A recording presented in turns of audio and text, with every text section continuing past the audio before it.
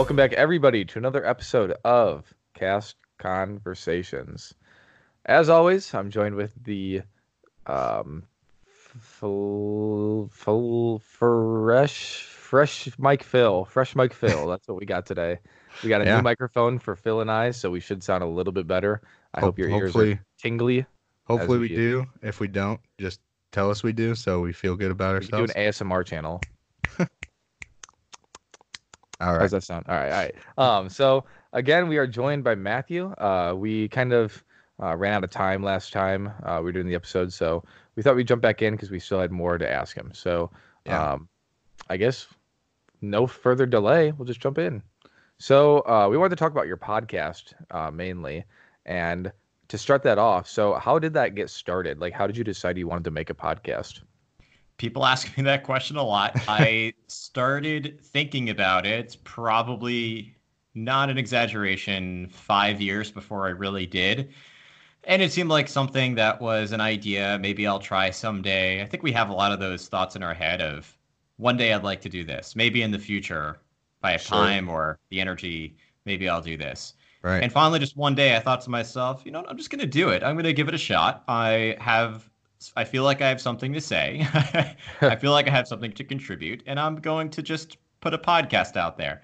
And I did give some thought to the themes, the general concept of the show. So it wasn't a total impulsive, you know what, today I'm just going to do it. So I did put a little bit of thought into it, but also realizing no matter how much I plan, things are going to change, and they did. If you even listen back to episode 1 and then episode 10, they sound different, and then episode 20 sounds different, and now we're getting close to episode 70, you know, as we're recording this, and that sounds totally different than episode 1. And so it was just a thing I decided to do. I felt like I had some time on my hands to be able to do it. Had a very loving and supportive wife who, is going to support me taking some time to do it outside of my typical day job. So it just was a decision. I decided to go for it, and am really amazed at how much it's grown. I never went in with the assumption that it was going to be a big podcast. I just wanted to put something great out there, and I've been very lucky that it's something that's been really well received so far. So it's been encouraging to keep moving forward. Yeah, that's really cool, and it's almost the same with us. Ours has grown tremendously from our first episode.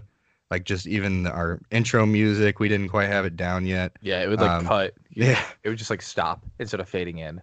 and we would. So we've gotten better. We've learned, and you don't really learn without trying and just going for it. So I guess in what ways, with especially now we have these new microphones, how'd your has has your experience changed with, like, I guess, your editing skills, and like has your equipment changed as well, or what are all those details? Funny enough, I think the thing that's changed the most is the equipment. I don't Hmm. think that editing skills are probably about the same, and it's maybe a fault of mine of not looking to improve the editing skills and maybe I should put some more effort into it. But yeah, I think that's the equipment has really been what's changed the most. I started out using a Blue Yeti mic. It was, you know, like a $50 mic, a nice little entry Hmm. level microphone. And eventually I realized I wanted something a little bit better quality.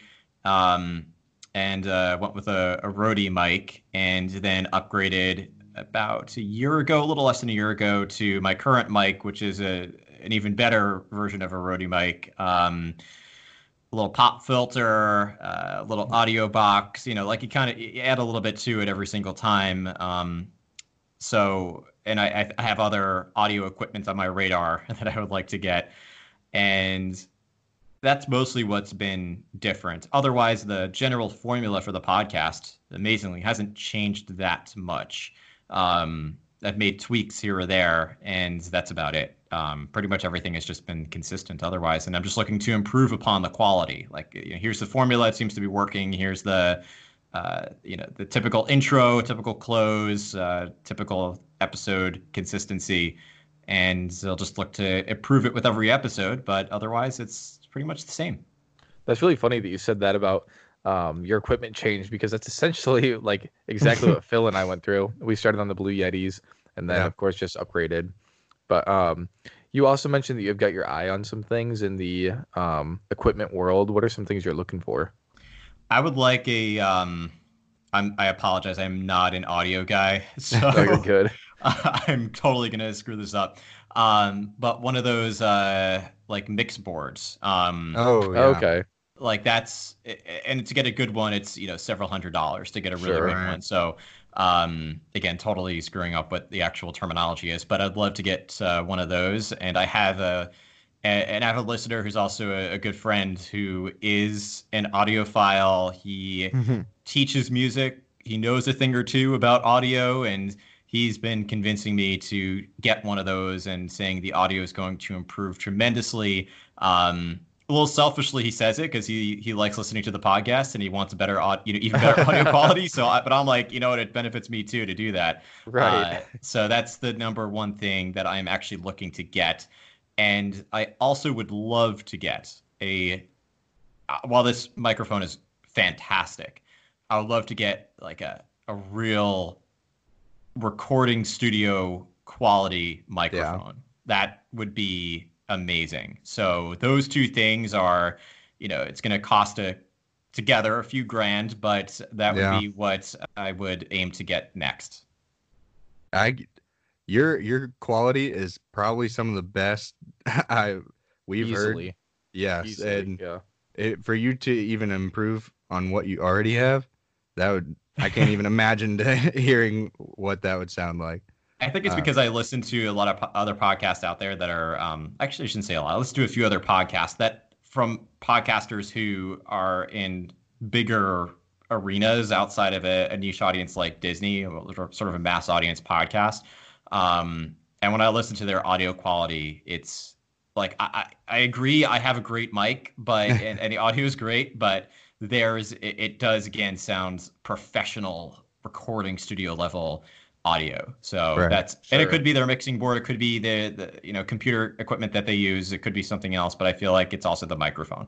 Yeah, there's so much that comes into play when you're dealing with all that stuff. Well, Phil, what's that mixing board that you and I were looking at? And then we looked at the price tag and we're like, nope. The Rodecaster Pro, I know a lot of people use it. Is that the Rodecaster Pro? That's the one that I see a lot of people using on podcasts that Phil and I were both looking at, but it was like $600 or something. Yeah. No way. Something way up there. That could be a little Disney, maybe a park ticket or right. multiple dates or halfway to an annual pass or like something. Exactly. Yeah, but I hear what you're saying too about other podcasts sounding a little bit better, because the podcasts I mainly listen to, they use those Shure mics that are I don't know what they're called. They're a little bit longer and thicker too, so they have that recording quality sound to them. But I guess any way you can add things here and there to get to the end goal is always nice. Yeah, exactly. It's incremental improvements as long as you're piece by piece looking to improve, whether it's in the content, in the way that you present the podcasts, the equipment that you use, the guests you get on the show. I'm a proponent of playing the long game. And I think that in order to play the long game, you can't be impatient. You have to have a little bit of patience and just look to make incremental improvements step by step. It's not to use a cheesy analogy, but if you look at the steps of a skyscraper and you think, I want to get to step number 1,000, it's going to be very difficult for you to do that and make it to the top if that's what you're looking at. But if you're looking at, I'm going to get up to the next 10 steps, and then the next 10 steps, and the next 10 steps. Sure. It's like golf, piece by exactly. piece. Exactly. That makes a lot of sense. So sorry, one more thing. It's kind of good for us to hear too, because since we are a newer podcast, we do sometimes get discouraged when we don't get the numbers we want, like the exact numbers we want. And so recently we've been getting a change in numbers too, which is super nice, that we've been doing this about almost 8 months now. So 8 months or so. Yeah. Around there. So we are newer, and so like you said, it's that piece by piece. We can't get too discouraged too early. We just got to keep pushing through it. And the key to success is to have fun. Exactly. It really is true. Yeah. The moment I stop enjoying doing this is the moment I'm doing something wrong. So, Right. you gotta have a love for it. That's how it's going to really succeed. Yeah, Jeremy and I were literally just talking about this Yeah, that's yesterday, I funny. think. And yeah, we were saying, well, how long do you think it'll go? And we were like, I mean, why might as well do it as long as we enjoy it. Yeah, we Like, came to the consensus we're gonna do it as long as we both can. yeah, Yeah, no reason to stop. If you both yeah, love Right. it, then just keep going for it. yeah. Exactly. We enjoy meeting our guests and talking about new topics, and love the Disney topic and everything that we do. So, yeah, gonna keep going. And speaking of topics, I guess let's get into some of the topics you've had on your episode. So why Imagineering? I know you said last time you have a love for it. I guess where did that love start, and uh, how how do you find out all this neat facts and all the stuff you provide on your show? I must have some Imagineering DNA somewhere in me because I think it's a curiosity that when I was young, I loved going to Disney. And I think we talked about that last time. It has been a lifelong love. I can't think of a particular moment in time where I started loving Disney. It was literally something that has been a part of my lifelong consciousness, that's just part of my personality. I just love Disney. It has to do with my parents taking me when I was young, and I'm sure there's some core reasons going into my, early subconscious memories that tap into that. But when I got old enough to look beyond the attractions from their superficial level, the guest experience, while it is layered and complex, I enjoyed it and then thought to myself, well, how do they make this work? And I started looking at other elements of it, and I've always been very absorbent of my environments, and so especially if I love something, I just have a natural curiosity, want to learn more about it. So naturally, loving Disney, I've wanted to learn more about that, and then I realized that I not only can get that information by going to the parks and looking around and seeing like, oh yeah, they use this lighting over here, or interesting music that they're choosing to put in this part of the queue, or like, oh, this is how the building's laid out. It's kind of interesting how they decided to do this, not just experiencing it, but that they have books out there where you can learn this information. And they sell some of it in the parks. And I think that might have been the first time I came across it, was maybe in back then downtown Disney with seeing a book and maybe the World of Disney about Imagineering. And I said, oh, I want to, looking at it and like, oh, can I take this home? And then my parents bought it and I brought it home and I would read the book and I would just think about, oh, that's how they put this attraction together. Or, wow, look at that photo of how they constructed this. And that kept perpetually growing. And so then I bought more books, and then I grew up in the ages of AOL dial-up Yeah. internet. So, Oh yeah. there wasn't a lot out there on the web about Disney. But eventually, as I got into middle school and high school, more information started becoming available on the web about Disney. And so I would look things up. I would watch shows. I can't even remember specific shows I would watch that would maybe talk a little bit about Disney, or maybe I'd see a documentary like the Expedition Everest documentary that was on Discovery Channel, I believe it was, like an hour-long special about that attraction and learning everything about that. And so it's gotten to the point where I have this information, like just so much information about the parks kind of stored somewhere in my brain. And there are times where I'll forget a particular detail and I'll have to go back and fact check in one of my books or online, and I'll check multiple sources to make sure it's right, because people can say anything on the internet. And now, thankfully, I am in a position where, because the podcast has, I've kind of pushed it to the point where I've started to interview Imagineers. If I really can't find something, I'll occasionally message someone I've had on the show and ask them if they know if it's something that they worked on. Like, do you guys remember what this particular detail? As kind of a spoiler, to give a specific example, my next podcast episode is going to be about the Hall of Presidents. And there was a detail that I could not find. Like, I looked in books, I looked online, I just could not find it. And I had a sneaking suspicion that the person who worked on the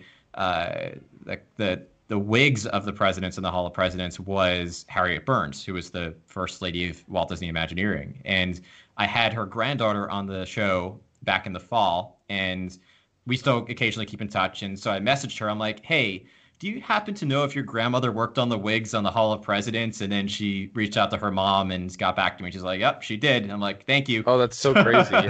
That's So, wild. That's so funny.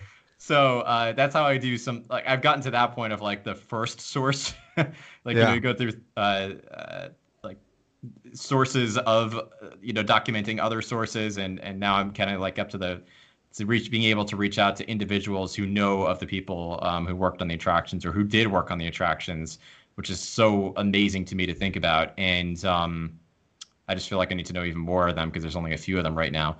And so it's fact checking, it's researching, and even now for attraction episodes, I still do my homework. Even if I think I know something, I go back and fact check it, just because I know that there are people out there who a lot of them who know more than I do. And so I try to make sure that for those who are listening who know more than I do, that I say something right and don't screw up a fact, which I think I probably have in the past, kind of messed up a fact or two here or there.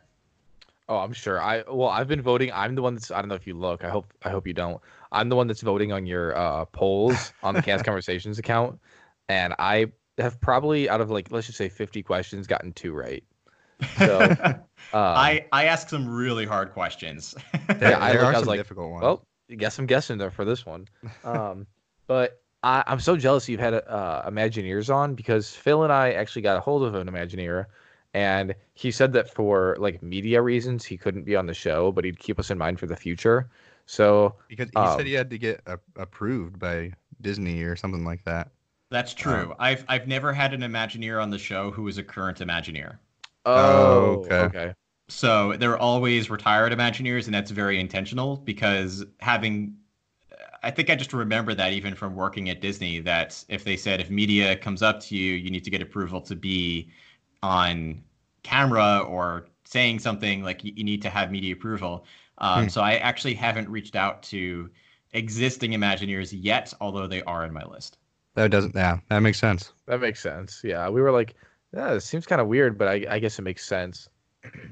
Yeah, you'd have to go through like the Disney PR team, and they'd have to give you permission and the Imagineer permission, and probably brief the Imagineer, because they're, when someone who works for the Walt Disney Company speaks on behalf of the Walt Disney Company, that's a liability to the company. So They have to put on their, although the chances of someone like suing them or saying something or holding them accountable for something are kind of small, but it's such a large company that they really have to protect themselves.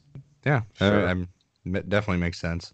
Go ahead, Jeremy. Well, I was going to ask, so on the topic of Imagineering, I was going to ask, in your opinion, which park do you think has the best Imagineering? Such a hard question. It is.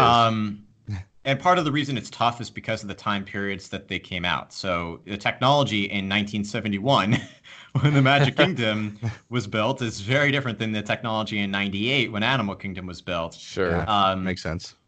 Without adjusting for the transition in time and technology, I do think Animal Kingdom has the best Imagineering. And that's actually leaving technology out of the equation, because the experience is very authentic in that park intentionally. And I think the fact that Joe Rohde created that park shows, because he's very much about, and as I'm sure you guys know, like authenticity and being as realistic as possible. And even talking about, when he talks about the way that they designed Animal Kingdom, it was different than every other park in many different ways. And one of my favorite ways that, again, like, I'm curious and I learn these things, and then ever since, that's just something I always pay attention to. Whenever you walk into any Disney theme park, within a couple hundred feet, you're going to see the icon of the park. The only difference with Magic Kingdom or Disneyland is you go through that grand reveal of the train station and kind of have to go into the middle of Main Street, and then you see the icon. But Epcot, Spaceship Earth is right there. Hollywood Studios, the Grauman's Chinese Theater is right there. California Adventure, the Carthay Circle Theater is right there. With Animal Kingdom, you walk into the park, you don't see the Tree of Life. You also don't have a set path beyond the entrance. You either go right or left. Yeah. and there's these little kind of other walkways you can walk between to explore the oasis. And it's meant to give you a sense of adventure right from the beginning, that there's no clear path. You're going to just explore and find places, and you have to find the icon of the park in the center of it. So it's the way that they designed it, and in little details, like when you're another one of my favorite details, and again, like I learned it, I'm like, wow, that's just insane. Is you're walking from, you walk across the bridge to Asia, right side of the Tree of Life, and then you make the right, and you kind of go past the entrance of Kali River Rapids and around the corner towards Expedition Everest, and paying tribute to authenticity. The first part of Asia is Anandapur, which is similar to, or supposed to represent, the lowlands of Southeast Asia, like Cambodia and Thailand and Vietnam, that area of Asia, and they're low wetlands. And then when you are walking towards Expedition Everest, you're getting into a more mountainous part of Asia. You're walking towards India, Nepal, parts of China that are mountainous. Like that's the landscape there. And so as you walk, not only do you get that sense from the fact that you're seeing a mountain and it's looking more mountainous and the architecture's changing, but if you look at your feet, the way that they, because they have, like, in all of Animal Kingdom's concrete, they have leaf prints and animal prints and something to give you the sense that you're walking on dirt, not concrete. And in Anandapur, the lowlands, they use bikes to get around, so you're going to see bike prints all over. But as you're walking towards the mountainous town of Sirkazong, or at the base of Expedition Everest, they can't use bikes because they have to. It's too mountainous.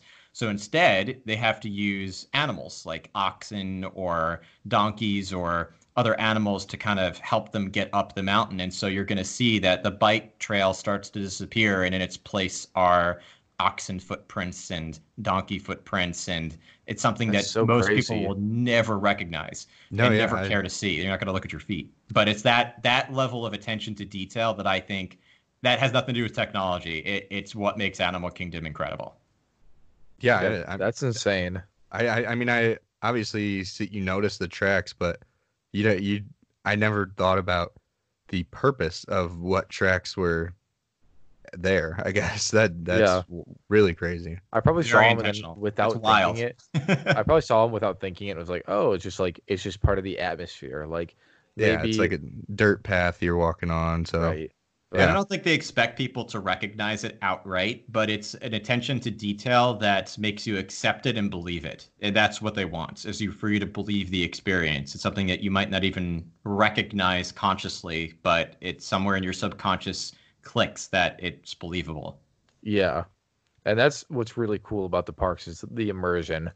And we just leave about immersion, but before we get to that, I was going to ask you mentioned it earlier. So when you walk into the park, are you a team left or a team right guy for the entrance? I'm a team left guy, and I that's partially, I'll have to be honest, there are times I have gone right. It depends. Part of it actually depends, to be honest, on which gate I walk through, now that I'm thinking about it. Because if I walk through the annual pass holder gate, it's on the right-hand side, and I actually tend to stay right because of that. But if I'm more in the center, I do gravitate towards the left. Part of that was growing up. My parents, whenever we went to Magic Kingdom, would always go left. At Epcot, we would always go left. And so we always went left. And it's funny, we're all right-handed. But my parents, I don't know how they learned this, but they learned that everyone, for the most part, goes right first, because we are right-brained creatures, which is, for the most of us, most people in the world are right-handed, so most people think to their right. And that's why, if you even look at the bridges from the Magic Kingdom hub to the individual lands, the largest bridge is Tomorrowland. And that's not because it has the most popular attractions, because the other side has Haunted Mansion and Thunder Mountain and Splash Mountain, but because most people stick to their right. It's also why on the right side of Main Street, you have the bakery. And on the left side, you have the Emporium, because in the morning, you're going to pick up coffee on your way into the park. On the way out, you're going to think on your right, and you're going to go to the gift shop. That's brilliant. Yeah. Wow. Like, just brilliant. This is why I I have so much information is because I learned something and it's so incredible that I'm just like, how could I possibly forget this? This is Yeah. like the And most now the next brilliant time I thing. go, now I'm gonna have to get something to drink in the morning and have to get something Right, to yeah. exactly. So now you said one more thing that brought up another question for me. Now when you go to Epcot, you said you go left first, you go to Mexico first rather than Canada. Yes. Okay, that's the correct way to go. Yeah, I go that way as well. I So, think I think because it's the correct way, maybe I should start going right. Like as soon as I try to do I try to do counter crowd, so whatever mm, everyone does, I'm Uh like, no, I'm doing something else. I will say Uh, I see the majority of people go towards Mexico first because I think hmm I asked you what pavilion you spend the most time in, and I think mine might be Mexico. yeah, I mean, mine's definitely Germany. Yeah, Love Germany Pavilion. But Mine's yeah, but France Pavilion. okay, that's yeah, And it definitely depends. Like there are days I love the Mexico Pavilion too. It's the only fully enclosed pavilion for the most part. There's outdoor kiosks and right. things, but uh it's the only one that's night all the time. It's something very romantic about that atmosphere. Um, but I don't know what it is about the France Pavilion. It's just it's little corridors. It feels very Parisian. It's I love Impressions de France, and once they open Ratatouille, while that ride unfortunately in Disneyland Paris made me very motion sick, so I'm oh not going to ride no. it again. I am really looking forward to definitely walking through the queue. I love actually the queue is I really loved the queue in Disneyland Paris, and I'm hoping they deliver something at least as impressive, if not more impressive, with Epcot. But I'm looking forward to the expansion to the France Pavilion with the new Yeah, creperie, and I'm sure there's gonna be some new shops like that. That I'm really looking forward to. it should be really cool. Yeah, I'm looking forward to all the new stuff coming to Epcot. It's gonna be almost an entire new Epcot the next time I'm able to go, probably. Yeah, a very different park. Well, I guess really quickly, we'll throw it to a break, and then when we get back, I'm actually gonna ask a little bit more about the Epcot pavilions, and then we'll go back into some Imagineering stuff. So don't go anywhere, and we'll be right back. And we are back. So I did want to ask you, Matthew, do you want to just like kind of walk us through the queue of Ratatouille? Yeah, there's I said that and I made it sound like it's a flight of passage queue, and it's not. It's it's not going to take too long to describe. So the outdoor portion surprisingly reminded me of Muppet Vision 3D. If you think about the outdoor part of the queue, there's this overhang awning outside of a brick building, and it felt very Muppet Vision 3D to me with the posters. Um, but then once you walk inside, what I really liked was you are suddenly on the rooftops of Paris. And there's a sign. You walk in, you see the sign of Gusteau's. You're in this sort of not a big room, but it's big enough. It's a pretty large room. And there's it's nighttime, similar to how we talked about Mexico. It's always night. It's always night in the Ratatouille queue, and you do have the Gusteau sign lit up with the stars and Gusteau's there, and then you're looking at it. You're like, oh, this is very cool. And then all of a sudden, every few minutes, Gusteau starts talking to you, and I'm like, whoa, that's so cool. It's like the movie. Like you're playing the role of Remy, and he's talking to you. And in Paris, it's interesting that they have a large English speaking audience and a large French speaking audience, of course. And it is France. So in France, everything is French first. So he speaks French for one portion and then goes to, a couple minutes without him talking. And then the Yeah. next one is English and a couple minutes of him not talking. And then the next one is French, a couple minutes of not talking. Like it just goes back and forth between French and English. Hmm. And then you do walk through a couple of hallways that suddenly you feel like you're in a building, and then you're at the load area. Like that's about it. It was mostly that part of the queue where it feels like you're on the rooftops of Paris that I like the most. So that's why I like the queue. Oh, that's really cool. Do you know if the new uh ride in Epcot is supposed to have the same or similar queue? I have no idea. I feel like it will have the same queue with maybe an extra room or two because there's Okay. probably going to be more people waiting in line for the Epcot version, just due to the sheer number of guests who visit Walt Disney World versus Sure. Disneyland Paris. Yeah, that makes sense. So sticking with the Epcot pavilions, which in your mind do you feel has the best design, or I guess kind of bringing an Imagineering point of view to the pavilions. Are you just thinking of World Showcase or World Showcase and Future World? World Showcase, so just any of those pavilions. Morocco. Definitely Morocco. There's a little bit of every pavilion has a little something that makes it interesting. For example, the American Adventure Pavilion is the only one to use the opposite of forced perspective. Because usually with forced perspective, you make small buildings look larger. The American Adventure building makes a large building look smaller. They elongate the windows that are abnormally large because they wanted the pavilion to be viewable from every part of World Showcase and Epcot. So they made it the largest pavilion. But buildings weren't that tall back in colonial America, so they had to make what is actually a 5-story building look like a 3-story building. So that's interesting. But as a whole, Morocco is definitely the best because they had the Kingdom of Morocco the King of Morocco sent his royal crew to build the pavilion. And that, talk about authenticity, they built it like they would build actual Moroccan buildings back in Morocco. So to me, that is the most authentic. It also is the pavilion I think most people pass by and don't spend time to appreciate, but there's a lot of detail in that pavilion if you go and explore. A lot of hidden corridors and rooms, and when you walk through the marketplace, you feel like you're in Casablanca. You almost feel like you're in Indiana Jones, like in the Raiders of the Lost Ark. When he's walking through the marketplace, it's a very great pavilion. And then Marrakesh is a highly underrated pavilion, and I think that not pavilion, restaurant. And I think that a lot of people are afraid to eat Moroccan food. Not really realizing what Moroccan food actually is. It's Mediterranean. It's Middle Eastern Mediterranean cuisine.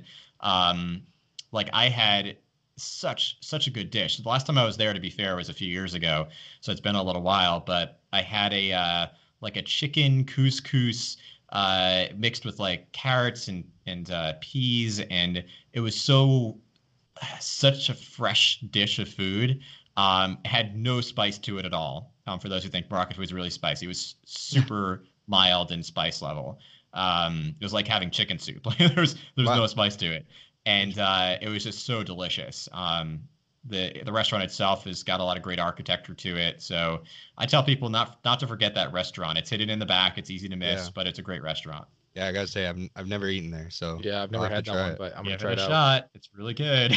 So this is kind of a hard 360 or 180, I suppose. But if in Epcot you were to add a pavilion, what country would you want to add? India. India? I get this question a lot, so I was able to give you a quick answer. Definitely India.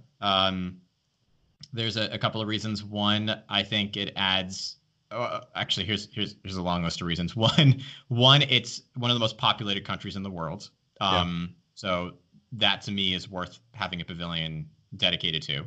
Two, the architecture is very different from the other pavilions. Probably closest to Morocco, but still very different from Moroccan architecture. Three, the cuisine would add a great mix to World Showcase. We're lacking that cuisine in Epcot right now.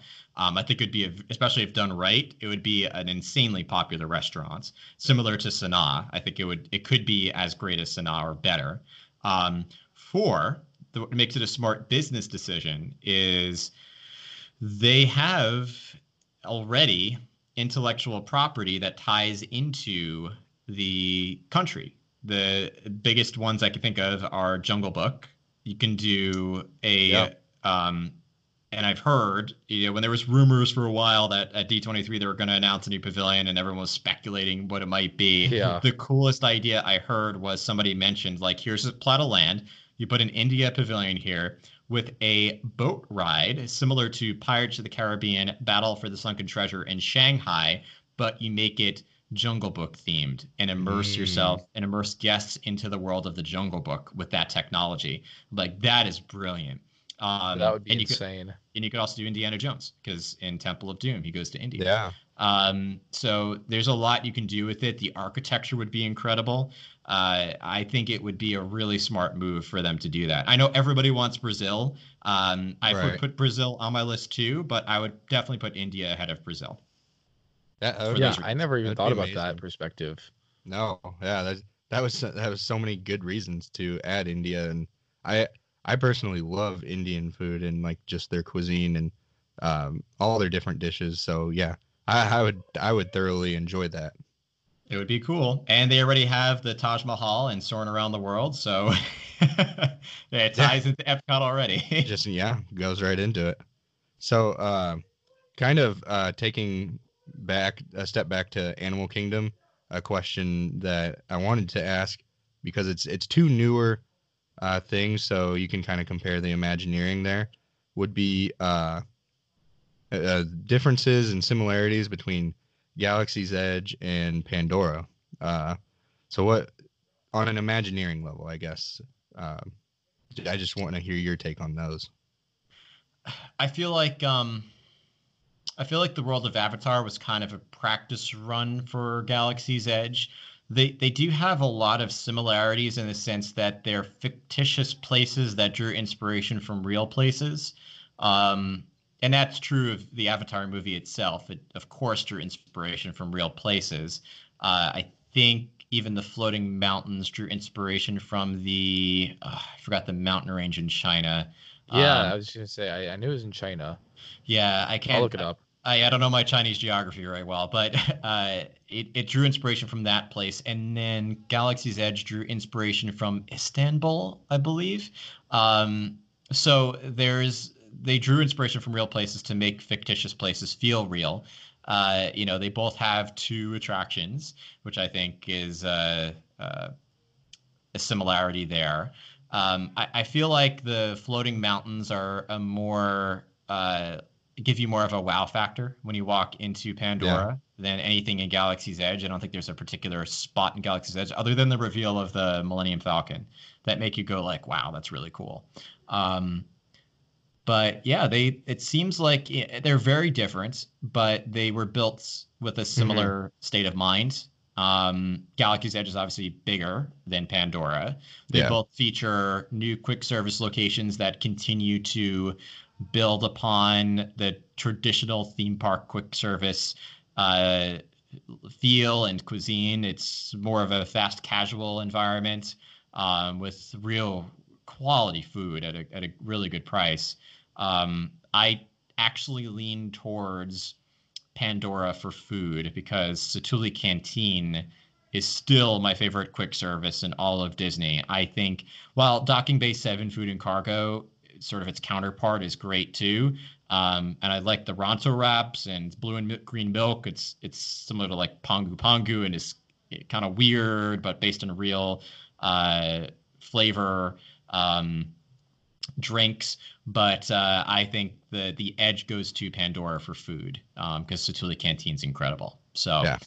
yeah, it's hard to compare them because they are very similar, but they have very different themes to them. But the way that they were built from an Imagineering perspective is similar. Take a fictitious place, make it feel real by grounding it in real world uh, themes and architecture and geography.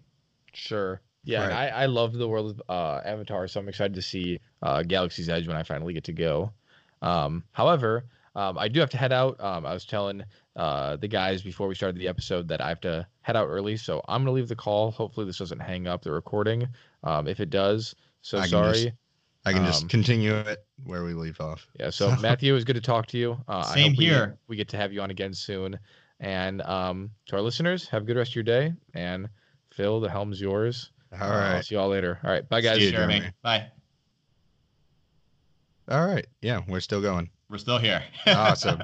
All right. So yeah, kind of leading off or what you said about the kind of that wow factor when you walk in, the waterfall in Pandora really even adds to the floating mountains. It's really incredible just to see that coming down, and it's a very good picture spot too. Oh, for sure. I love that. And like to get videos of that waterfall, it's beautiful. Especially Yeah, the new it's iPhones that are out there. It's incredible to get. absolutely. There's no question.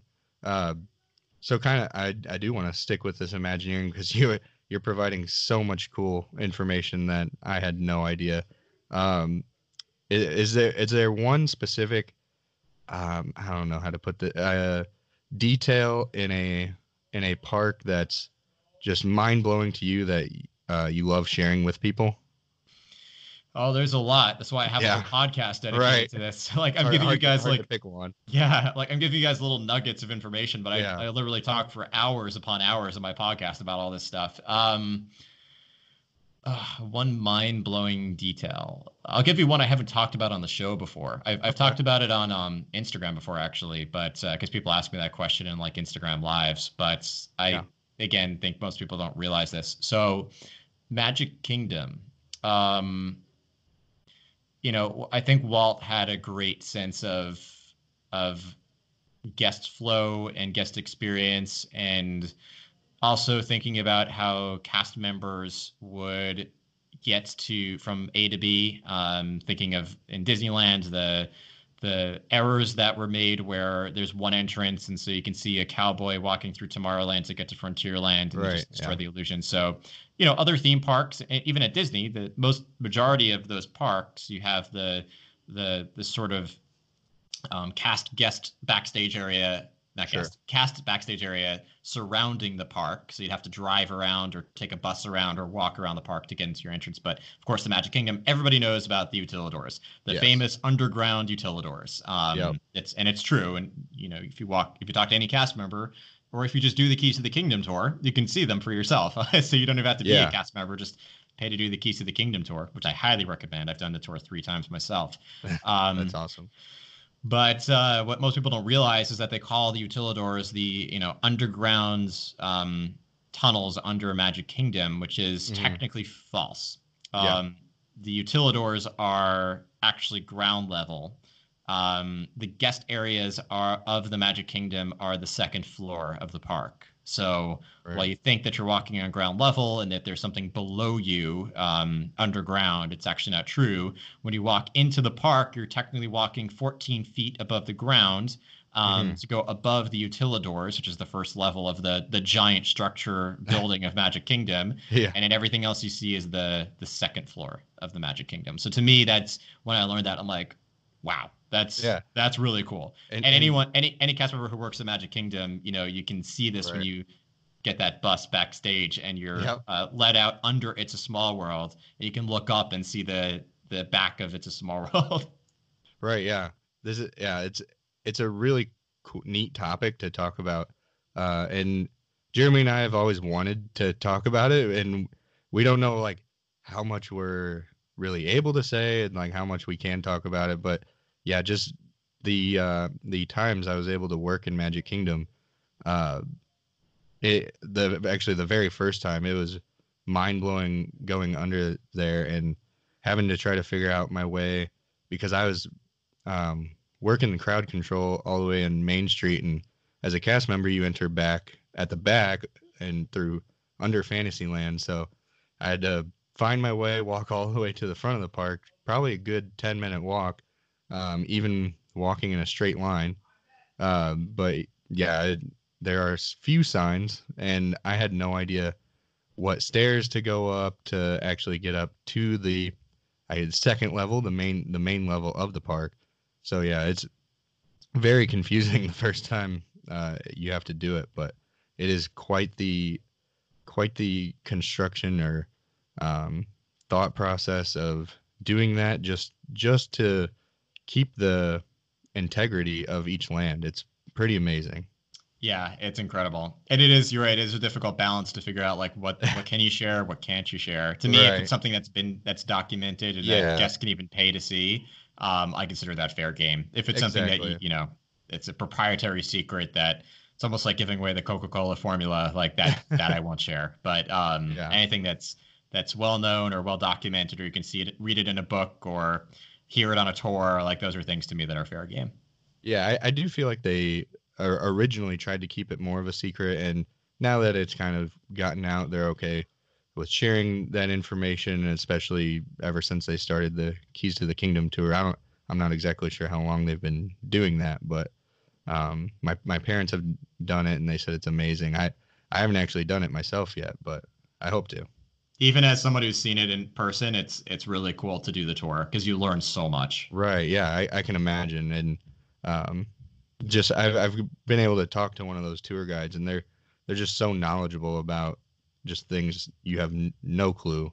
Um, there's just so many more facts that you can always learn. They're an example of people who know more than I do. Yeah, yeah, Like, yeah, I no have to doubt. ask the VIP guides questions because I'm like, how do you like how many if I ask them what's the how long is Main Street, they'll give me a factual answer in like Right. feet and inches, and I'll be like, yeah, I didn't know that. Yeah, yeah, They just have a crazy amount of information. If they don't know it, they look it up too, which is even cooler. yeah, yeah. It's amazing the information that they will know. So kind of back to your episode a little bit. If you had to pick one of your favorite episodes, which one would that be, and what was the topic of the episode?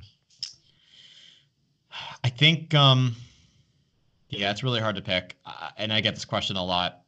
I it's hard for me to pick a favorite guest I've had on the show because the breadth of experience and impact that the guests I've had on the show have had on Disney is humbling. The fact that they've been on my show, but as far as attraction episodes, my favorite is probably the Rise of the Resistance episode, which just as of the time we're talking is a week old. Right. It's it took me the longest amount of time to put together, partially because the attraction is so new that it's all new information I had to learn. There wasn't any sort of record of information I had learned from the past about this attraction. It's brand new. So I had to do a lot of research and it took me a lot of time to get all my facts straight. And then the level of detail with the attraction is so in depth that with every attraction episode, even though I share a lot of information, there's still a lot more I could share that I just hold back from because it would be Yeah. hours of talking. And Rise of the Resistance um, was the most information I've given in an episode because still maintaining that same depth of information still required so much to say because there Yeah. is so much to it. So that, and to me, it also has the cleanest audio recording I've ever gotten of an attraction by complete luck because I only wrote it once and recorded it once, Huh. and it just came out perfectly. Like everything That's just came out perfectly. So it was the perfect storm of making a great episode. that's really cool. I loved the aspect of you putting in the ride audio just because I can each one I listen to I can perfectly picture myself riding it. I mean, obviously with the Rise of the Resistance, I haven't been on it before, but with the ones I have, yeah, I can just picture myself there if I close my eyes. It's so cool. Yeah, and to me, it's funny. I actually the formula I came up with was designed around the Keys to the Kingdom tour experience because I love that's again I've done that tour 3 times, and their approach is the same approach I take to the podcast, which is you share a lot of great, really cool knowledge. I remember when we did the Haunted Mansion the last time, because that's one of the rides they take you on with the Keys to the Kingdom tour, Hmm. is our guide. We stood out front of the Haunted Mansion in a shaded area, which is also very nice because it was a very hot day in August. Stood in the shade, and for, I kid you not, 20 minutes, this tour guide was telling us all these details about the Haunted Mansion to look out for. And then we Wow. went and rode the Haunted Mansion. And as we're experiencing it, we're looking at, oh, that's what he said about this. That's what he said about that. Oh, that's so cool. That's what he said about that.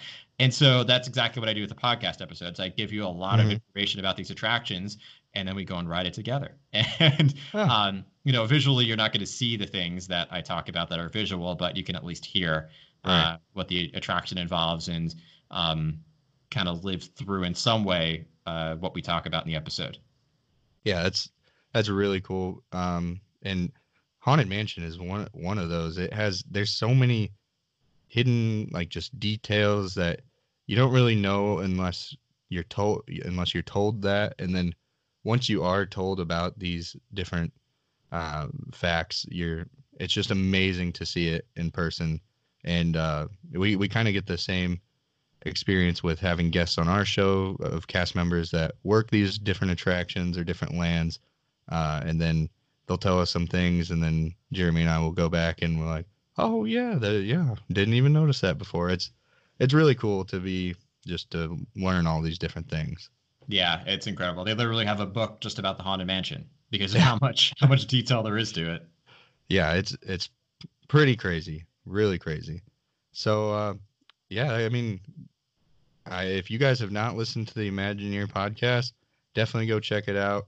I don't know who would be listening that hasn't listened to it, but it's really entertaining just to hear all these facts, and Matthew's been able to provide us some just a very small amount of what he provides on his show. So if you are into that, definitely go check it out. It's amazing. We'll kind of get into our trivia and Instagram investigation, and we'll finish it off with some Disney questions now. Is that good with you?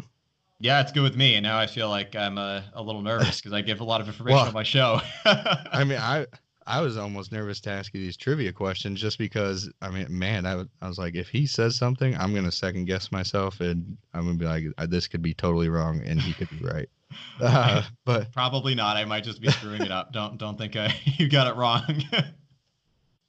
All right. Well, we'll kind of get into it. I got 4 trivia questions for you. All right. And I know last episode we talked a little bit about his college program, about how you were on the safari and where a driver worked that attraction. So a couple of these questions are about that. Okay. Well, that's making me extra nervous now. Do you know how many acres the safari itself is? I knew you were going to ask me that question. I don't know the exact number. I think it's about 93, but I know it's a couple acres larger than Magic Kingdom, however large it is. The fact I got is that it was 107. All right, it's even bigger than I thought. Maybe Magic Kingdom was 93. Yeah, like that type of stuff. It's really hard for me to remember. But yeah, so that's probably right. They could have expanded it since you worked there. Like, do you think maybe it was 93 and now like it's just increased? No, it's I got it wrong. It's okay. It's definitely they have room to expand because they do. But no. Yeah, I think your fact is right. I just I don't remember the exact number. Yeah, I was just curious because I know they're always changing stuff. Yeah, no, it's definitely the same as it was. So another question about the safari. Do you know how much approximately the safari trucks cost? I don't. This one I really don't know at all. So they each one cost about $100,000. Okay. So that makes sense. Yeah, I mean it's a bigger truck. I mean it's going to be specially designed for Disney. So I can tell you they have 44 of them. So that's a lot of money to spend on some trucks. Yeah, definitely. Yeah, that's crazy. And I'm gonna guess you probably know the answer to this one. Do you know what the Imagineering department originally was known as? Oh, Wet Enterprises. Yes. Yeah. Okay. Yeah. I knew you were gonna know that one. I thought you were gonna ask me what they were originally gonna call Kilimanjaro Safari. So I was like, I actually do know what they were originally gonna call it. It's gonna be Serengeti Safaris. Oh, but, yes, I've heard that. Yeah. Yeah, but there was some conflict. I think Busch Gardens had that name. There was some reason they didn't use it, but it was originally supposed to be Serengeti Safaris. Okay. Yeah. That makes sense. So one last question. You probably know this one too, because the safari tour guide says it pretty much every time you ride the ride, or ride through the safari. Not really a ride. How far can you hear a lion's roar? Can I get out my fact book? I don't know this one. I don't think that might have even been a new fact they added. So okay. I'm not sure. This was 13 years ago that I did this. So they say, and a couple other sources on the internet will say 5 miles. And I didn't believe that at first because they'll say it when you ride the safari. They'll say you can actually hear it up to 5 miles away. And I'm like, no way. But then I did happen to hear one of the lions roar when I was riding through the safari, and I was like, yeah, you can definitely hear that probably 5 miles away, because it wasn't even the loudest he could possibly go, and it was loud. It was loud. Well, Phil, you stumped me completely. I scored a 25% on your quiz. I mean, a lot of our guests will get none right. So, I mean, 25% is better than 0%. When it comes to numbers, I'm actually pretty bad with like the how large, Okay, how many yeah. acres, how I do know speeds for some rides, but like how much did this cost? How much did like how many gallons are in the living seas? Like those are things that I just don't remember. Yeah, But that's funny. That's funny you asked that, because that was one of our questions we yeah, recently asked one of our guests. it's these are really tough questions. Like you think my Yeah. quizzes are hard. That's that's tough. Yeah, I mean, we kind of try to bring in stuff that's not as well known, just because you don't want to be repetitive and hear the same things all the time. But Well, yeah, I learned 3 new things today. awesome. 107 acres, $100,000, 5 miles. Now Yeah, I know. but glad we could provide that. Yeah, that's awesome. So, going into our Instagram investigation, where we kind of just look back at your Instagram, see a couple things that we found interesting or wanted to ask more information about. Um, but one of the things I just noticed on your Instagram, especially just because with your Imagineering podcast and the information you have, there is just so much Disney information. You could look through your Instagram forever and just be amazed at how much you'll learn just by looking at your Instagram. It's really cool. Oh, thank you. Uh, so one question I did have is I saw you had a post about Big Thunder Mountain, and asking what everybody's favorite mountain is. I wanted to know what your favorite mountain is and why that is. 100% Disneyland Paris. 100%. It's definitely the best Thunder Mountain. There's one easy reason. It is unique in the placement of it. So the Disneyland, Walt Disney World, and Tokyo Disneyland versions are, which is the other places that they have Thunder Mountain, are, um, extensions of Frontierland, part of Frontierland. But Disneyland Paris it is in Frontierland, but they don't Mhm. have a Tom Sawyer Island. Thunder Mountain is Tom Sawyer Island, so it's Okay. completely surrounded by water, and yet you board it on the other side of the river, on the front, where you would typically find Thunder Mountain. So the mountain itself already has an advantage, while Disneyland's is the mirror image with there is slight differences, but it's basically the mirror image of Walt Disney World's. And then I think Tokyo's is the same as Walt Disney World's. Okay. The Disneyland Paris version is longer because you now have to get from one side of the river to the other.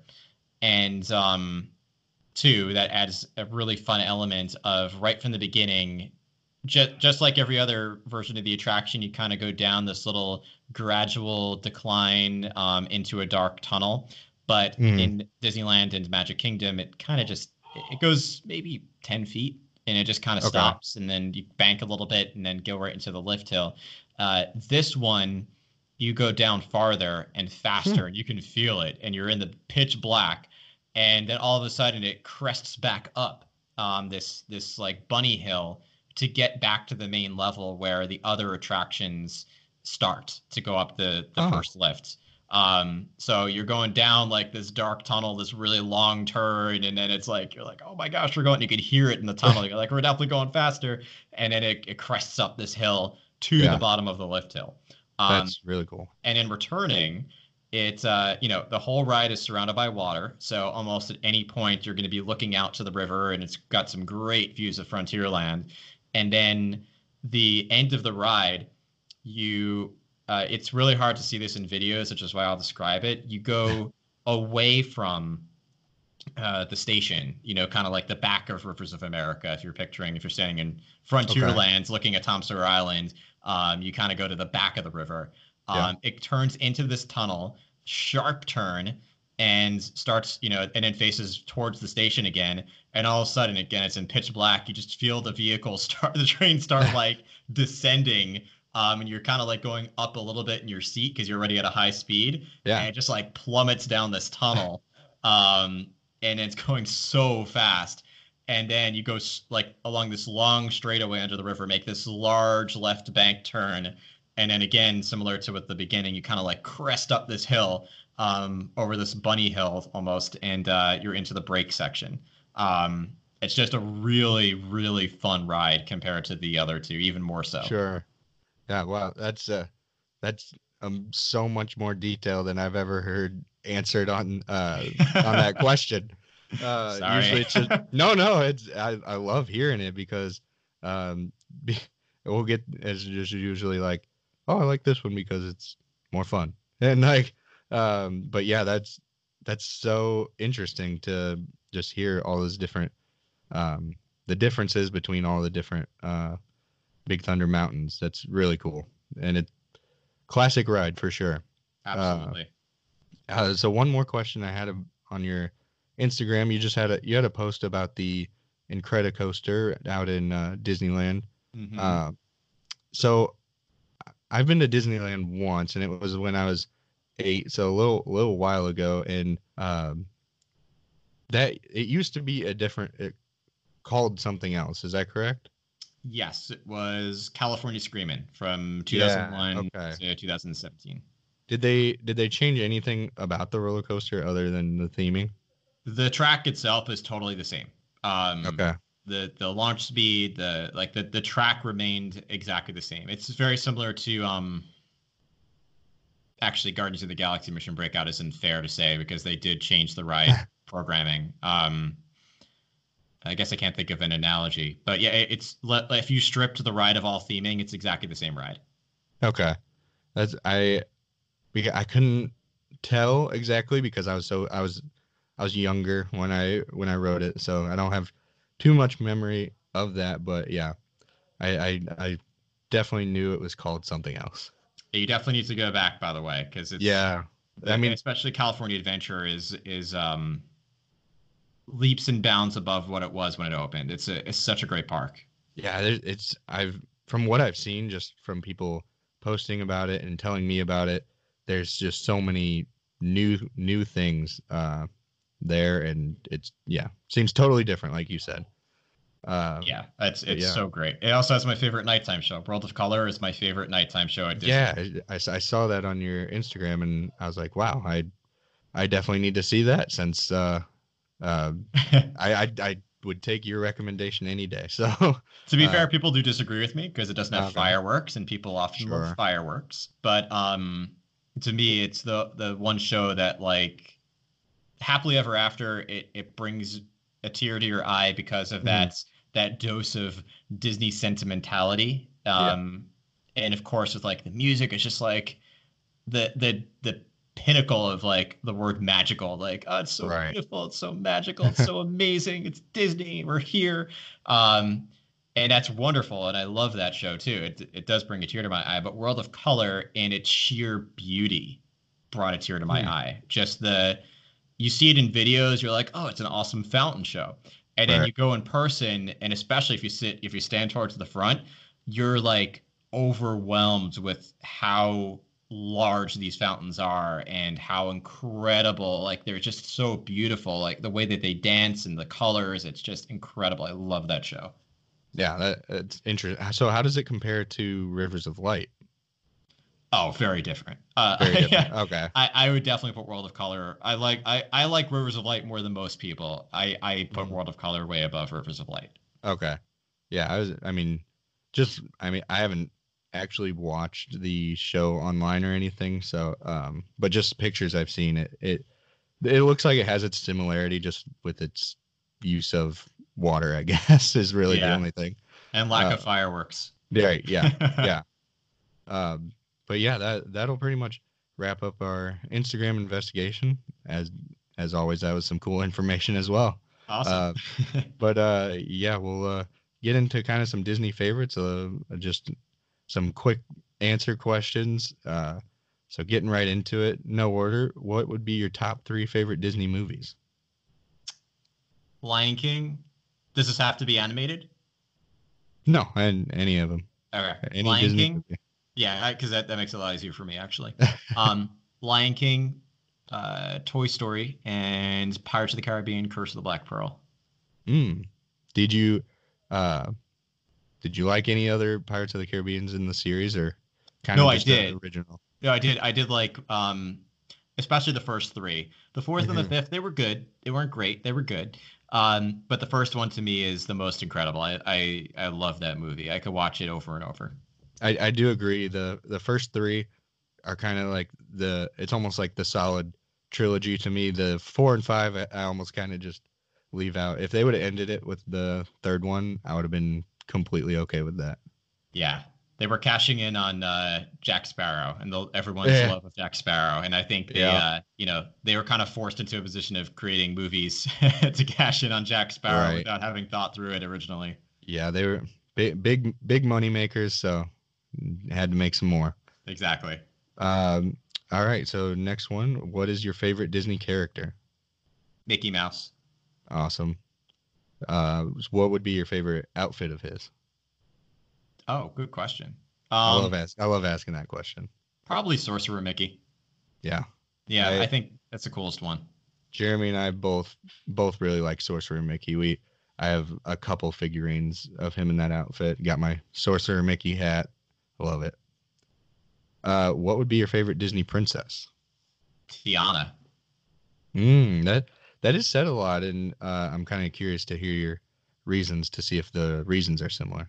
Yeah, I got this question recently in an Instagram question sticker I posted, and I usually don't answer it, but this time I did. So to me, it's mostly her personality. I think she serves as a great role model, and not just for little girls. I mean that for anybody. She's got this tenacity about her. She starts from humble beginnings. Yeah. She works hard for what she wants, um, and she has to learn how to balance. I think it's very applicable and relevant to anybody how to balance, personal family life with the career that she wants. And I think anybody can relate to that. But she does everything she does with a great deal of kindness and compassion. Hmm. And I just think she serves as a great role model for those reasons. Hardworking, tenacious, ambitious, kind, compassionate. She's got a lot of great qualities. Yeah, yeah. That is pretty similar to the other reasons we hear. Yeah, she's just got the really great work ethic, and you love to see it. It's very relatable Yes, for a lot of exactly. people. Especially, I guess maybe that's why maybe for a guy, Yeah, it makes it more relatable. right. I can Yeah. relate to Tiana. So, another question. What are your top 2 Disney songs or soundtracks? Oh gosh, that is such a hard question.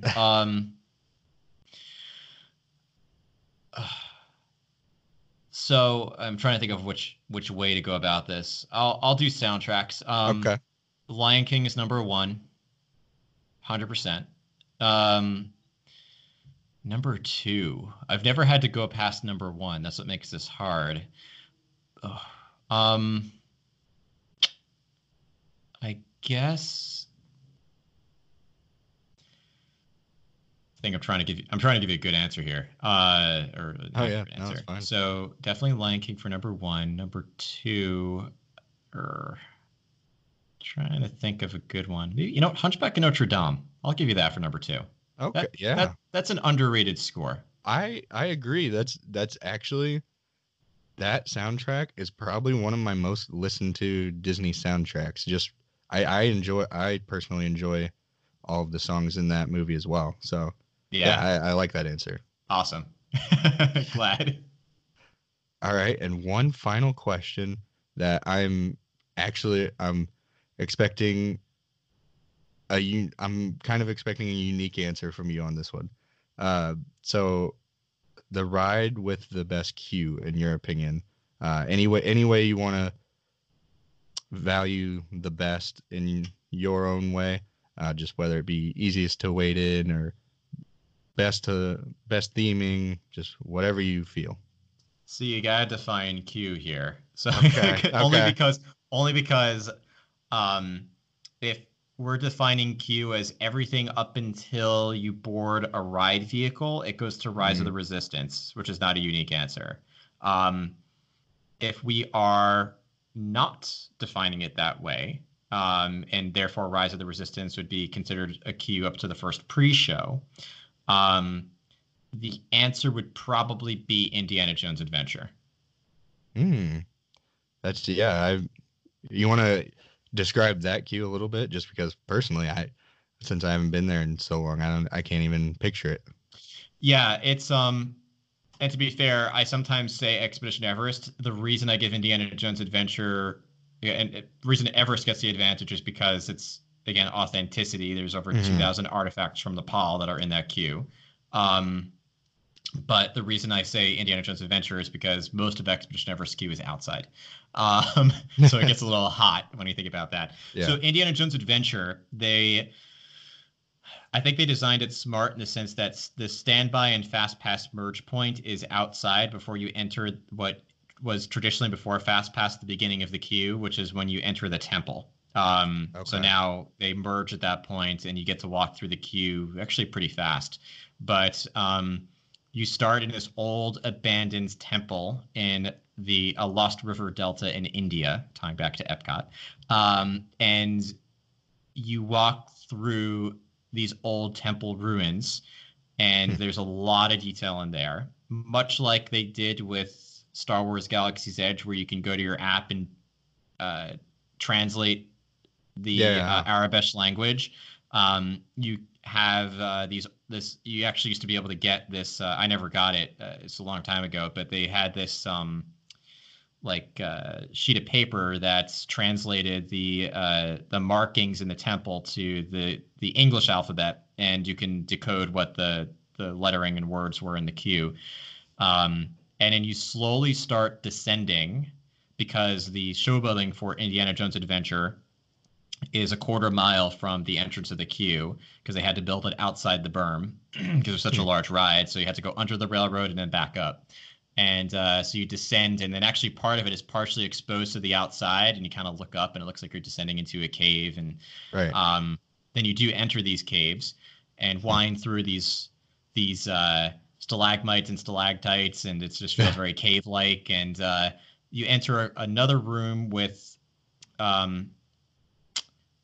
spikes on the ceiling, very similar to like a booby trap, basically. Okay. And there's a pole. Okay. There's actually a pole that's physically holding the ceiling up, or it looks like it is. And it says "Do not pull." I think that's the wording it's used on. It's basically some warning that says like "Don't touch this."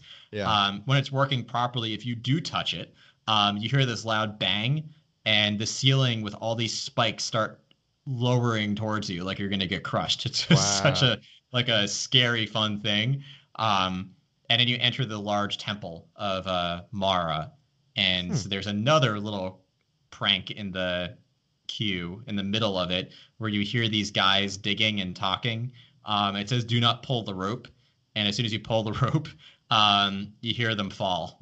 Like no, and they start. It's like a funny little gag in the queue. Yeah. The pre-show's fine. It's in a constant loop, so it's not a formal pre-show. You just kind of walk through this little pre-show of the safety warnings and giving you a sense of story, and then through some more you pass some more artifacts. It's just got this real like Raiders of the Lost Ark feeling to it. Sure. The attention to detail is incredible, and I never feel like I've captured everything in there. It's just got so much to it. I mean, just the interactions. I love queues that have interactions that you can you enjoy it so much more, and it's more attention to detail, and you just feel more immersed into the world of the ride that you're about to ride. Absolutely. So yeah, I love that answer. That was really interesting to hear, and one that I don't think has been said before on our podcast. Great. Yeah, I thought that would be a common answer in some way. No, yeah. I mean, we usually have a lot more Disney World cast members or guests on our show, so it's usually a Disney World answer, less Disneyland. Yeah. But yeah, so yeah, that was an awesome answer. Loved that. Awesome. All right, well, that will kind of wrap up our episode. If you guys are still with us, we appreciate it. I know it was a longer one, but I'm so glad we did 2 parts, because that one episode would have been very long. Definitely wouldn't have got all the information we wanted. Totally my fault. I go into a lot of detail.